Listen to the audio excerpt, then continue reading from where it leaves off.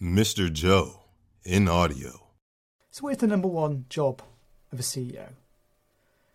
And it's a question I ask many of the CEOs that I work with. What is your number one focus? What is your number one job? What is it you do?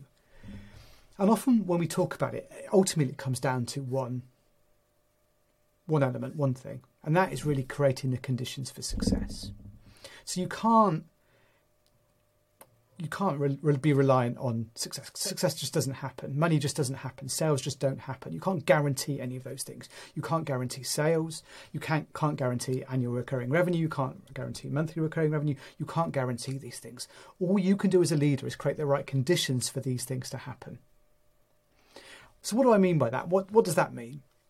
So in creating the right conditions for something to happen, it's simply that you are setting your team up to be as successful as they possibly can. So if that's a sales team, you're making sure that that sales team has got the pipeline of leads that they need, that they have the right quota of the number of people they need to speak to, the number of calls they need to have, so they're aware of the number of deals they need to bring in, all of those sorts of things. They've got the resources to be able to do their job properly. That's all you can do to create the conditions of their success. You can't guarantee any of their sales. You simply can't do that. And once you get to that change in point of view around this idea that effectively all of these other elements like monthly recurring revenue, annual recurring revenue, money in general are lagging indicators of success. Money is a lagging indicator of success. You can't just expect to get rich. You've got to obviously do something to get there. There's no guarantees of ways you can do that. Regardless of what you might have read on the internet or the books tell you, there's no guarantee that you can get money. All you can do as a leader is to create the conditions and do the work to make that more likely than it was before. As I mentioned before, you can set your sales team for success in that way, but also equally you can set yourself up for success in that way as well. So by thinking about, well, what is it that my strengths are? What can I play to my strengths? How can I use my strengths to create conditions for success? What is it about me, or what I do, that means that I'm going to be successful in the future? And creating conditions for success as a CEO can be pretty straightforward. You have regular one-to-one meetings with the key people you work with. You have regular fixed agendas so everybody knows what they're doing. You have rigid ideas about what that person should be working on. Initiatives, no more than 3 initiatives. You report back on those initiatives in those meetings. You're running as fast towards a problem as you possibly can.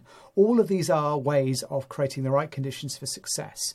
If you processize all of these things that you do that make great leaders, you understand what it is that defines what your success is for your business, what are the conditions that mean success is more likely to happen, and you go through and make all of those into a rigorous process, then success is more likely to happen.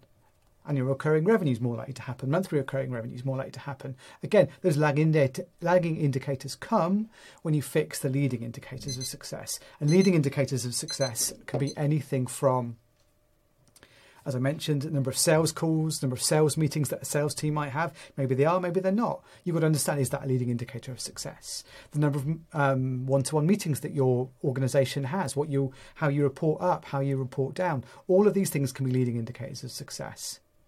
And what happens a lot of the time with many of the ways that KPIs are measured and success is defined within business are in and around things like OKRs, other ways of success. But often you can notice with OKRs is often the measurements within OKRs are set up to be lagging indicators that team is not under the control of. So again, thinking about what are leading indicators of success versus lagging indicators of success helps you to create the conditions for success in your organisation. Is the way the process flows, and also as you as a leader. What are the conditions that mean your team can be as successful as possible? That your senior C-suite team are doing everything that they need to be doing? What conditions do they need to be the most successful at their job? Are they creating the right conditions for their teams all the way down? When you start looking for creating the right conditions rather than looking for results, things dramatically change and turn to your favour.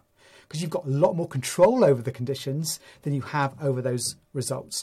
Because, of course, you haven't got control over those results. You simply can't guarantee those things. But you can guarantee that all of those leading indicators of success are mapped out, processized, and are happening.